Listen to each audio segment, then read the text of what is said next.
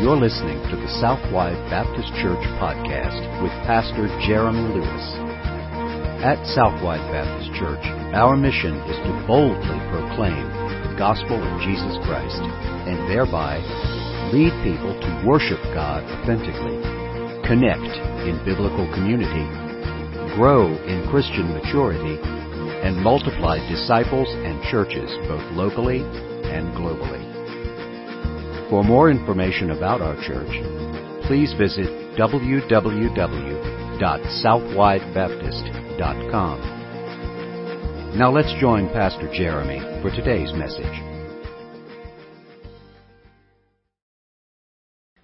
Well, if you have a copy of God's Word, let me invite you to turn with me to John chapter 20.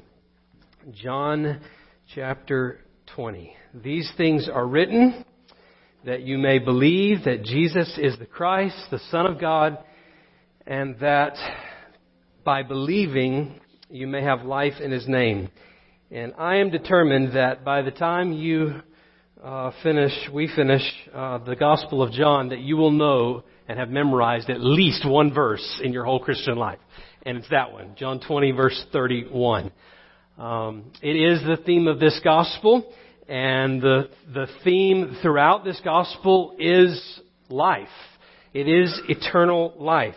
And those themes have been clear, I think, since the beginning. I hope that you've seen that. John chapter 1, the incarnation of the Son of God. And John told us that in Him was life, and His life was the light of men.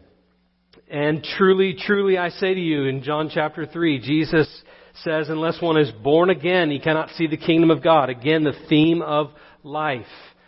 John chapter 3, verse 16, we know it well, that God sent His only Son that we would not perish but have eternal life. It is the theme. John chapter 5 and chapter 6, hearing the voice and the words of Jesus is eternal life. John chapter 11, Jesus said, I am the resurrection and the life. John chapter 14, I'm the way, the truth, and the life. John chapter 17, eternal life is knowing God. This is the theme of John's gospel. And we are not only saved from death and to life, we are to be a people who are alive. Amen, church? Just as Jesus has risen from the dead, He has raised us to life in Himself. All of that made possible because He rose from the dead. It was on that very first Sunday morning following the death of Jesus that Mary came to the tomb, Mary Magdalene, and she came to the tomb to mourn, but she came and found a different thing altogether. She found life when she got there. She found hope.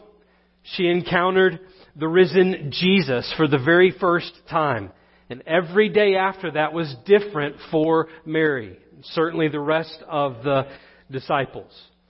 And so my hope for you as you consider the resurrection of Jesus and all that follows from His resurrection, my hope for you is that you would see the risen Christ again and again and again every day of your Christian life, such that you are alive in Him.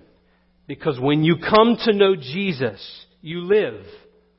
And every day after coming to know Jesus is evidence that you're alive and that you've come to know Him.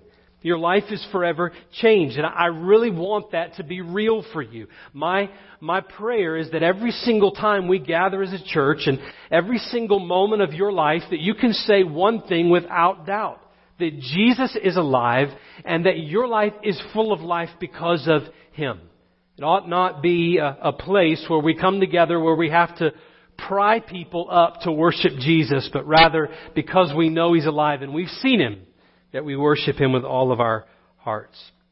And so toward that end, if you found your place, let me invite you to stand with me in honor of the reading of God's Word as we see Mary Magdalene and her encounter with the living Christ. The Bible says, but Mary stood weeping outside the tomb. And as she wept, she stooped to look into the tomb. And she saw two angels in white, sitting where the body of Jesus had lain, one at the head and one at the feet. They said to her, "Woman, why are you weeping?" She said to them, "They've taken away my Lord, and I do not know where they have laid him." Having said this, she turned around and saw Jesus standing, but she did not know that it was Jesus. Jesus said to her, "Woman, why are you weeping? Whom are you seeking?" Supposing him to be the gardener, she said to him, "Sir, if you carried him away, tell me where you have laid him, and I will take him away." Jesus said to her, "Mary." She turned and said to him in Aramaic, "Rabboni," which means teacher. Jesus said to her, "Do not cling to me, for I have not yet ascended to the Father. But go to my brothers and say to them, I am ascending to my Father and your Father, to my God and your God." Mary Magdalene went and announced to the disciples, "I have seen the Lord," and that He had said these things to her. Father, I pray that you would show us the face of Christ this morning, that we would see in a very real way what it means to encounter Jesus, to see Jesus, to know Him, and to be alive in Christ. I pray that today we would see Jesus face to face, and that as a result, those here who do not know Jesus as Lord and Savior would confess Him as Lord and Savior today and be saved. And I pray that your church would be a reflection every day of our life, in every gathering, in every area of our life, at our jobs, in our homes, that we have seen Jesus. And life will never be the same. I pray it in Jesus' name. Amen. Thank you. You can be seated. So the two disciples that we've talked about so far, John and Peter, have now left. And the Bible says that they went back home. And it's very interesting because John just kind of moves past that as if life is still kind of going on as normal. They did not yet see Jesus face to face, and Mary is not quite certain what they're seemingly certain of, that He's risen from the dead. And so Mary Magdalene stays behind. And the Bible tells us that she was weeping outside the tomb. And the word weeping here is not just a casual crying, shedding a few tears. This is a wailing. She is completely overtaken with grief at wondering where Jesus has been taken off to. The body of Jesus, whom she came to pay her respects to and to grieve over His death, He's no longer there. And it must have been that somebody came and stole the body, or at least maybe the owner of the tomb moved the body because it was not appropriate that He was buried there. Something, but certainly not that Jesus had risen from the dead. So we'll remember in verse 2 of this chapter that Mary immediately ran and went to Simon Peter after she came to the tomb, and she made that claim. They've taken the Lord out of the tomb, and we do not know where they have laid Him. And even after angels appear, she's still holding to that same story. Verse 13, "They have taken away my Lord, and I do not know where they have laid Him." And even the moment when Jesus is standing before her face to face, she does not recognize Him. She does not yet believe. And she says to Jesus, "Sir, if you have carried Him away, tell me where you have laid Him, and I will take Him away." She has no idea that Jesus has risen from the dead. And so she's weeping audibly. She's in pain. She is a hot mess, we might say. She's completely broken. Her life is in pieces. And she doesn't know what she's going to do. And she gets on her hands and knees and she crawls into the tomb completely broken. How many of us have been there? When our life is in pieces and we have only to crawl into the grave, it seems. And there's no hope left and life seems over. So when Mary enters the tomb, unexpected, she is completely surprised when she sees in verse 12 two angels. Two angels sitting there dressed in white where the body of Jesus had been, one at the head and one at the feet. They're sitting there waiting patiently on whoever comes by. Of course, they know they've been given a command. They've been given a mission to tell all who pass by that Jesus is not here, that He's risen just as He said. Those two angels are talked about in Mark chapter 16. They're described, one as a young man dressed in white who appears to the women. Luke 24, the same thing, dressed in white, gleaming like lightning, standing beside the women. Matthew 28, same picture, appearance of lightning and wearing a garment as white as snow, rolled back and the stone frightened the guards, and later talked with the women. Each of these occurrences, men, angels dressed in white, gleaming like lightning. This was a clear picture that this is no human occurrence. That God is active and working, and He Himself has raised Jesus from the dead. Mary still doesn't get it. Despite the presence of the angels, it's not registered with her that Jesus has risen just as He said, and while she's weeping, it's as if she's there on her face. I don't know how long that conversation lasts. The Bible doesn't tell us between she and the angels, but somewhere in that conversation, she undoubtedly senses someone behind her. And you can just imagine Mary on her face turning to look and seeing the powerful figure of Christ standing before her. Not knowing who it is, she begins to have this conversation with Him, and He asks her why she's weeping, who she's looking for, and she thinks He's the gardener. Remember, this is a garden tomb, an orchard, place of a very rich man. Thinking that either he's the owner or the tender of the garden, she explains her grief to Him. And you can almost feel this desperation, can't you? Where she's standing there before the very one she's looking for, but unable to see Him for who He is. She's there in a state of complete brokenness at the end of a road with no answers and no way out and no will to carry on. And here's the one she's looking for, so hungry for, so desperately seeking, and she cannot even see Him. And in that moment, you can almost see it, can't you? Jesus stooping to put His hand under her chin and lift her face and call her by name. Mary. And we know from the text that she knew immediately who He was.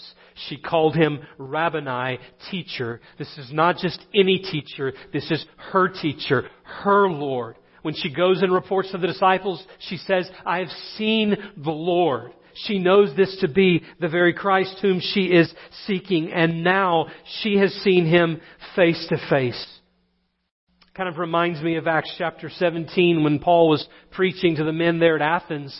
And he told them, this God whom you're seeking, He's not far from any one of us. In fact, He's appointed the boundaries and your dwelling places. And He's made this whole world essentially so that you would seek Him and find Him, though He's not far from any of us. He wasn't far from Mary. Some of you are like Mary this morning. Jesus is so close to you that you could reach out and touch Him, but you have not seen Him or encountered Him or realized who He was. You're kind of scratching around looking for all of the things that you hope will be life, but they're all death everywhere you turn. And Jesus is the one who has life, and He's standing right there. But notice when He calls her name, probably still on her hands and knees in the dark of the cave, and He essentially calls her out of the tomb, out of the darkness into the light when He says, Mary. There is without doubt a connection here between John chapter 10 and John chapter 20. You remember what happened there? Jesus was talking about being the good shepherd. And he says in John chapter 10, beginning in verse 2, "But he who enters by the door is the shepherd of the sheep." Listen to verse 3. "To him the gatekeeper opens. The sheep hear his voice, and he calls his own sheep by name." It is not by accident that the very next chapter is the story of Lazarus. And maybe those two Marys are the same, maybe they're not. Commentators are split over that. But the reality is, in the same way, Jesus steps to the tomb of Lazarus and He calls him out by name. There is no coincidence here. Jesus simply says, "Mary," and He opens her eyes that she might see who He is. And in that moment, there is overwhelming joy. Overwhelming gratitude. Complete worship of the risen Christ. And she cries out, "Rabboni." She knows Him personally. And there she grabs hold of His feet. Well, that encounter with Christ could be summed up in what she said to the disciples. She makes the statement in verse 18, and you ought to underline this in your Bible. She makes the statement, "I have seen the Lord." That's not all that she says. John says that He had said these things to her. She shared everything that Jesus had said to her. But the thing that John says could summarize the experience, that could summarize her message, the way that Mary understood it, and then therefore John understood the entire experience, was, "I have seen the Lord." She said a lot more. But that's Mary's testimony. And that statement is intended by John to cause us to reflect on our own lives and ask the question of our own lives: have we seen the risen Christ? Have we seen the Lord? Remember that the entire Gospel of John is all about faith. It's all about trusting in Jesus. It's all about receiving eternal life. And one of the ways that John frames this for us, encapsulates it for us, is to say, "I have seen the Lord." That's what it means to be saved, John is saying. That you have personally seen Christ. Can I give you this truth this morning? The entire life of the Christian should give witness to the fact that we have seen Jesus. The entire Christian life, your whole life should just be radiating the reality that you have seen and know Christ. And when that happens, everything about you is different. Now, on the one hand, Mary's phrase actually reveals a lack of faith, doesn't it? John never saw, and he believed, the Bible tells us. And there would be those later who would believe and not see. Do you remember? We'll come to this in a couple of weeks, but in John chapter 20, when Thomas is needing a sign to know that this is really Jesus who's raised from the dead, he feels the wounds in Jesus' hands and he believes. Jesus says to Thomas, "Have you believed because you've seen me?" He says, "Blessed are those who have not seen and yet have believed."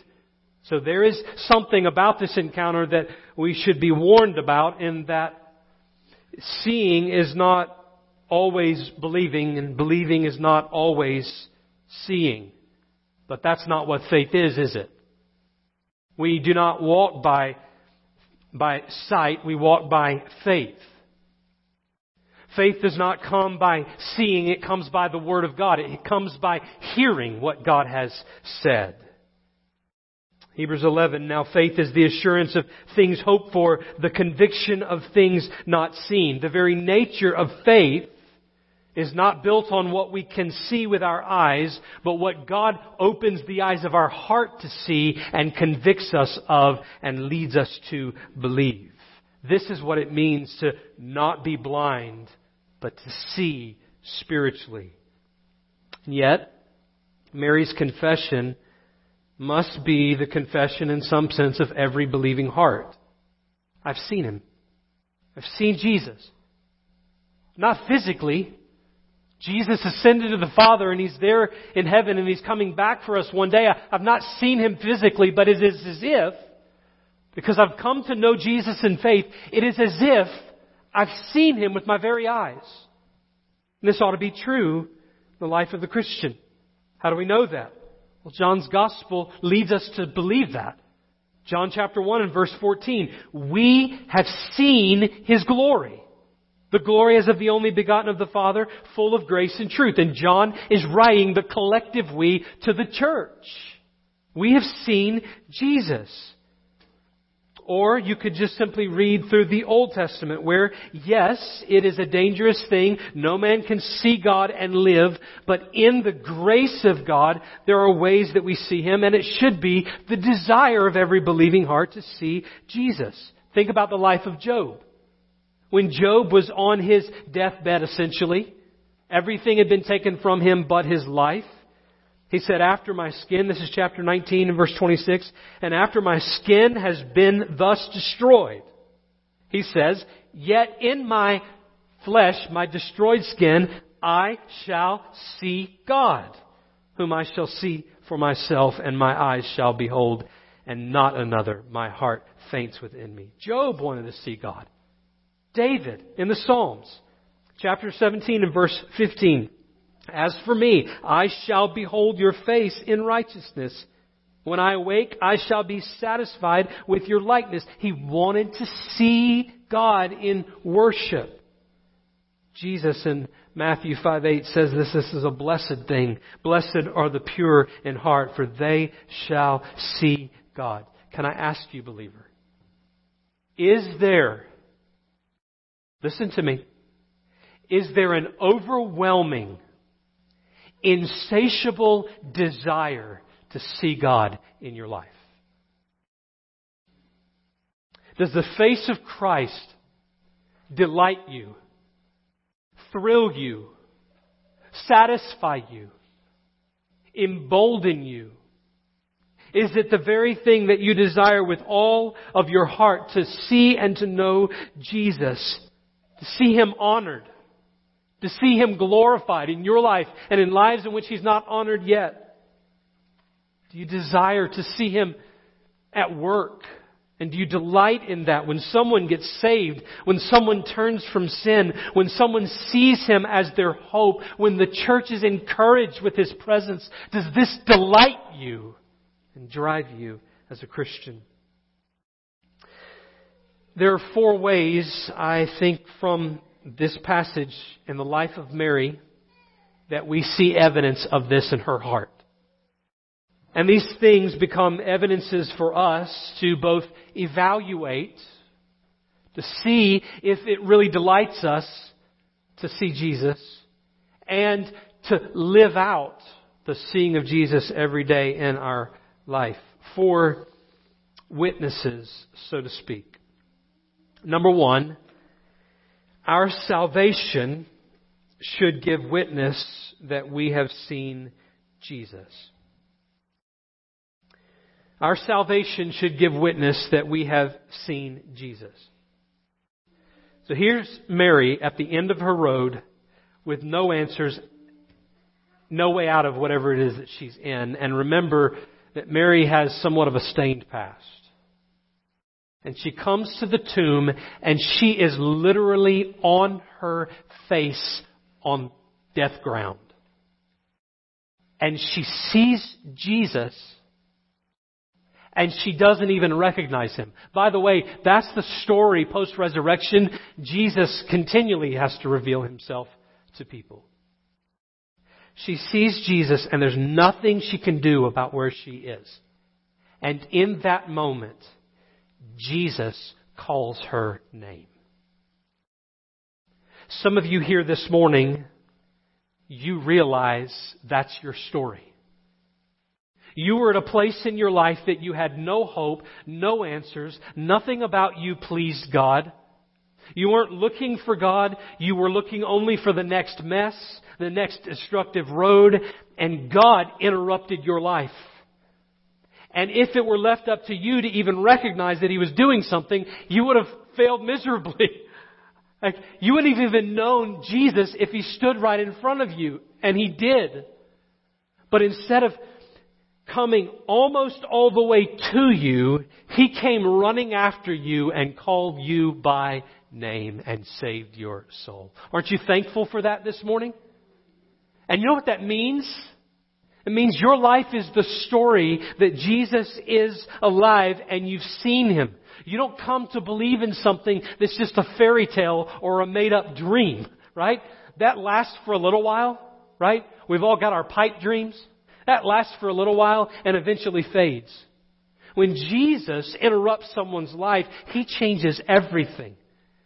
And your life is the witness that you have seen Him. You actually know Him. That passage in John 10 is true for you. Praise God that it was not just the sheep that were standing before Him. John 10 says, I am the good shepherd and I know my own and my own know me, just as the Father knows me and I know the Father. You've heard this. We've been in this passage. I lay down my life for the sheep. Praise God for verse 16. And I have other sheep that are not of this fold. I must bring them also, and they will listen to my voice. So there will be one flock and one shepherd. You came to know Jesus because Jesus called your name. He called you out of the darkness into the marvelous light. He called you out of the grave, didn't He, Brother Curtis, into life. He called you to Himself out of sin into righteousness, out of destruction and judgment into grace and salvation, out of death into eternal life. Jesus called you, and you're His. And if that has happened for you, praise Jesus. If that's not happened for you, the Bible teaches very clearly that all who will hear the call of the Lord and call upon His name will be saved. This morning, God may desire to do a great and miraculous work in your life to save your soul.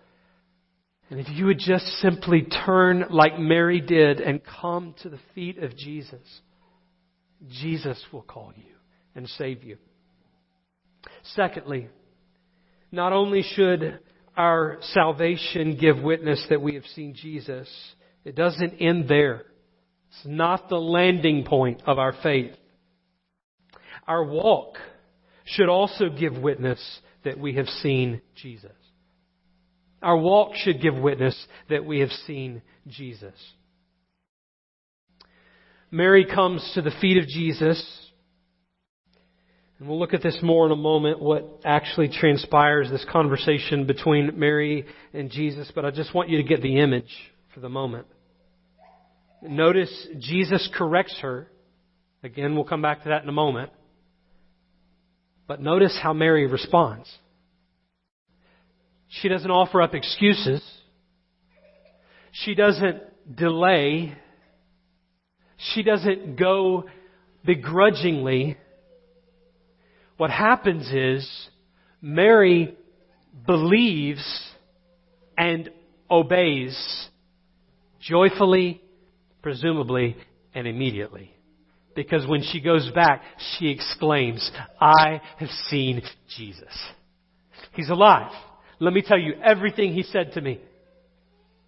See, Mary's conversion demonstrates that she is a follower of Jesus, that she's seen the risen Christ.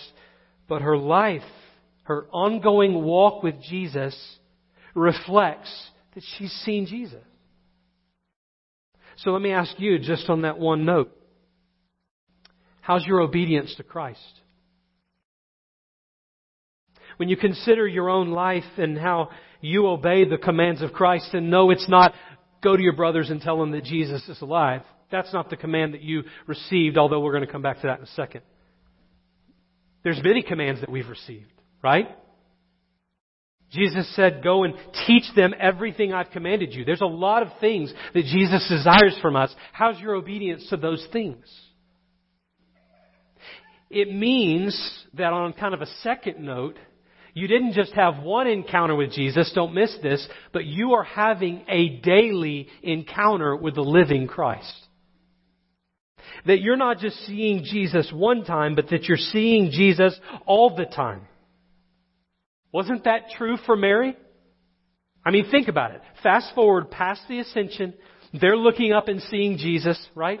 There is this desire and expectation, even standing there as Jesus ascends to heaven, that they'll see Him again. I almost believe that John chapter 14, they're kind of thinking that it's going to happen in the next few days when they're standing there watching Jesus go to heaven. And I'm kind of with them. I want to live like that every day of my life. That maybe today or tomorrow or the next day, Jesus will return. There ought to be an expectation. But we don't just live with a future hope and expectation. We live with a present reality that the living Christ is among us and in us. And every day is different. Every day does not look like the old Mary Magdalene. Every day looks like an encounter with the living Christ today. I see God at work in my time in God's Word. I see God at work in my children as we're following Jesus together. I see God at work in my marriage, like He's doing something. I see God at work in my church. I see God at work in the world. Like all of these events seems like everything's going crazy, but I know God's in control because He's here. I've seen Him. I've seen Him in the face of Jesus Christ. This is what Paul wrote, 2 Corinthians chapter 4 and verse 6. For God, who said, let light shine out of the darkness. The same God who spoke light and the world into existence has shone in our hearts to give the light of the knowledge of the glory of God in the face of Jesus Christ. When is the last time you saw Jesus? It's your walk. Your walk should reflect it. Third, not only our salvation and our walk, but third, our ministry should give witness that we've seen Jesus. If you read verse 17, it can be a little bit confusing, maybe even startling. Like, what? What did you just say, Jesus? Here's Mary. She's just seen you. And now she's falling at your feet in worship, holding on to you for dear life. And isn't that the position that we should be in? Jesus says in verse 17, don't cling to me, for I have not yet ascended to the Father. But go to my brothers and say to them, I am ascending to my Father and your Father, to my God and your God. He brings them into this relationship, this ownership of a new relationship between their God and them and their Father and them. There is this new relationship with God that is framed by the ascension of Jesus, the reality that Jesus is not going to be among them. He's saying to Mary, don't cling to me as if I'm ascending now. That's coming, right? I'm not going anywhere. You don't have to hold on to me as if this whole salvation thing depends on you. You don't have to hold on to me as if my mission just totally rests on your shoulders. But I am going to go. And when I go, what I need you to do is go and tell your brothers. And then come to me because there is work to be done. It is to embrace the promise of John chapter 1 and verse 14 that when Jesus said He would go to prepare a place for us, that He is going to come again and receive us to Himself. But it is not to miss the commission of the end of John that essentially says, go and make disciples. Go and tell others. Can I tell you, Christian? You personally need a ministry. Now, you might say, I'm no pastor. That's not who I am. I don't go and tell. Can I free you? Neither was Mary. And she received the command. You know what that means for us? That means that every believer has a ministry, and you ought to have one. And that ministry ought not just to be among the brothers. Where did Mary go afterwards? She was found with the women praying in the upper room, waiting on the Holy Spirit, and God added to the church that day. There was a ministry for every single believer. It ought to be not only among believers, but among the lost world. You ought to have a ministry personally. And that ministry must be motivated by, here's where it is, you ready? You've seen Jesus, now go and tell others so they see Jesus. It's quite that simple. We take the gospel, we take ministry, and we make it so complicated. And yes, there is a complicated side of ministry, but at the end of the day, God has called you to lead people to see Jesus and to follow Him with their lives. So you need a ministry. The church ought to be a reflection. Our ministry together ought to be a reflection, evidence that Jesus has been seen among us. Can I tell you, there are too many Christians that are still clinging to the feet of Jesus in worship and have failed to follow in the footsteps of Jesus to evangelize and disciple the lost. There's way too many believers who are still caught up in hanging out with Jesus, just them and Jesus, clinging to His feet, when Jesus is saying, get up and go. Get up and tell. Get up and serve. So you need a mission. Worship is not jettisoned. It's not left behind because of mission. Worship actually fuels the mission. I've seen Christ. I want others to see Christ. So do you have a mission? And fourth, there's one more thing here that should give evidence to the fact that we have seen Jesus. Our attitude should give witness that we have seen Jesus. Our attitude.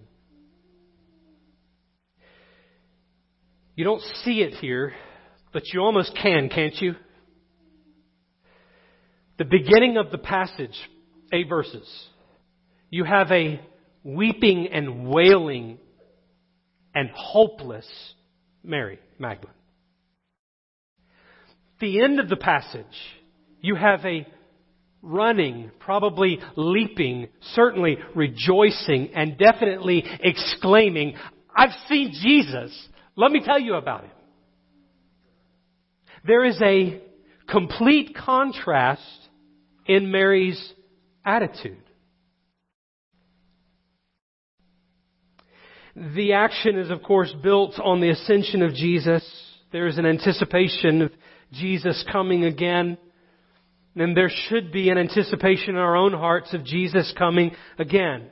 A belief in John 14 that says that He is coming back for us.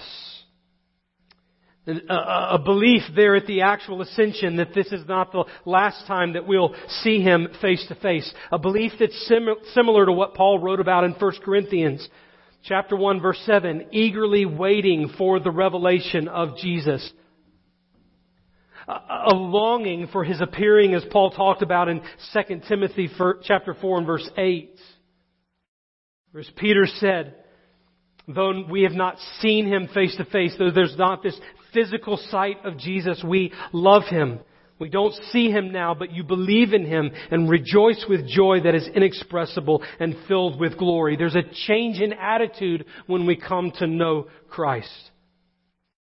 In fact, if you've read your New Testament and gotten to the end, to that really scary, weird book called Revelation, you might read a lot of things in there that you don't understand or that have yet to be revealed. But the entire book is predicated on this reality. To Him who loves us and has freed us from our sins, this is chapter 1 and verse 5, by His blood. So built on the gospel, He's made us a kingdom and priests to His God and Father. To Him be glory and dominion forever and ever. Amen. And here's what He wants us to anticipate as that people. Verse 7. Behold, He is coming with the clouds, and every eye will, watch this, see Him. Will see Him.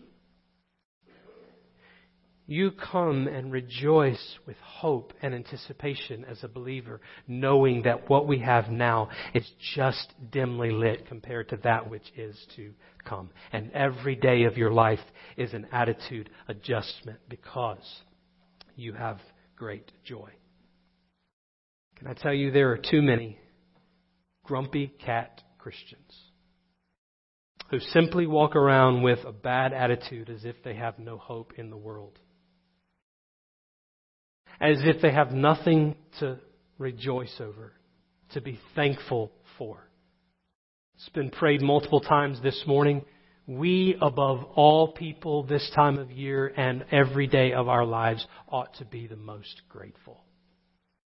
We ought to be a people who our attitude has shifted. We no longer look at what's all wrong with the world, but we're looking for what God is doing right in the world. We no longer look at the things we didn't get, but we look at all that God has blessed us with. We no longer look at all of our pain and suffering and suffer without hope. We suffer with hope. Why? Because we have a different attitude. And the reason why so many Christians walk around all grumpy cat is because, frankly, we are too invested in the here and the now. Things didn't go the way we wanted them to go. We didn't get what we wanted. Somebody hurts our feelings. We don't feel good. We had to make sacrifices. We had to suffer. We had to grieve. We had to have worry and anxiety. It's all about this world, and we invest far too much in the here and the now. You see, the attitude of the Christian is shaped not by the here and the now, but by the certain hope of our future. And we live in the here and now with the reality that we will see Jesus face to face, and nothing can change that, and that changes everything about the way that we live now. It drives us. It drives us to face death. It drives us to face suffering. It drives us to face a bad day and a difficult job and a hard family situation and whatever it is that you face every day, knowing that our hope is not secured in any of those things. Our hope is secured in heaven. And every day of our lives, our attitude is such that we have indestructible joy. And I'm not talking about a plastic, fake, put-on smile that you put on and tell everybody, everything's good. I'm talking about an indestructible, weathered, tangible, rich, time-tested joy that can never go away. Joy inexpressible and full of glory is the attitude of the Christian. So what about you? Is there evidence in your life that you have met the risen Christ, that you have seen Jesus? With every head bowed and every eye closed, this morning we want to give you the opportunity to come and meet Him, to know Him. And it won't be by coming to a pastor or church. Today it is coming on your face before a holy God who is willing and able to forgive you of your sin and to cleanse you from all unrighteousness. And He did that by sending His only Son to die in your place. Jesus Christ suffered and bled and died in your place for your sin, that it might be paid for, that the penalty of sin might be forgiven, and that you might know God. And that today you would pass from death to life, and not just life here, but eternal life with God. The Bible teaches that today, if you would turn from your sin and believe the gospel, trust in Jesus, that today He will save you. Others of you in this room, considering your life, as you think about what your life looks like, you're considering how much evidence there is that you've really met Jesus. And I want to just encourage you today, that wherever you are as a believer, whatever you're walking through, whatever disobedience you find yourself in, that He is ready and willing today to call you back to Himself. He's calling right now. If you would just turn and come to Christ, new and fresh, the Bible says that He'll forgive you. That today your encounter with Him will change your life once again. There'll be evidence that you've seen Jesus through mission and through obedience to Him. You've already been saved, you know Him as Lord and Savior, but your hope seems to have been depleted, and today that can be restored and renewed, you'll come. Fall on your face before Him as He lifts you up and calls you by name. So in just a few moments, here's what we're going to do. This altar is going to be open, and we're going to stand in this place and sing, asking the Word of God now to speak to your heart. And today you need to respond in obedience. So if you're here, you've never trusted in Jesus, we want to invite you to come right from the place where you're standing here in a few moments. Step out into that aisle. Walk down this aisle, and today I'll meet you there. Pastor, today I want to be saved. I want to know Jesus, receive eternal life. If that's you, in a few moments, you come. Others of you, this altar will be open if you need to come and pray or other decisions that need to be made in this room. Now's the time to obey Jesus. Would you stand with me all across the room? Lord Jesus, we pray that you would help us to obey you with our lives today. We ask it in Jesus' name. Amen. You come this morning. Still and leads us. You've been listening to the Southwide Baptist Church podcast with Pastor Jeremy Lewis. For more information about our church, please visit www.southwidebaptist.com. We also invite you to connect with us on Facebook, Twitter, or Instagram by searching for Southwide BC. Thank you for listening, and may you continue to worship, connect, grow, and multiply as you follow Jesus Christ.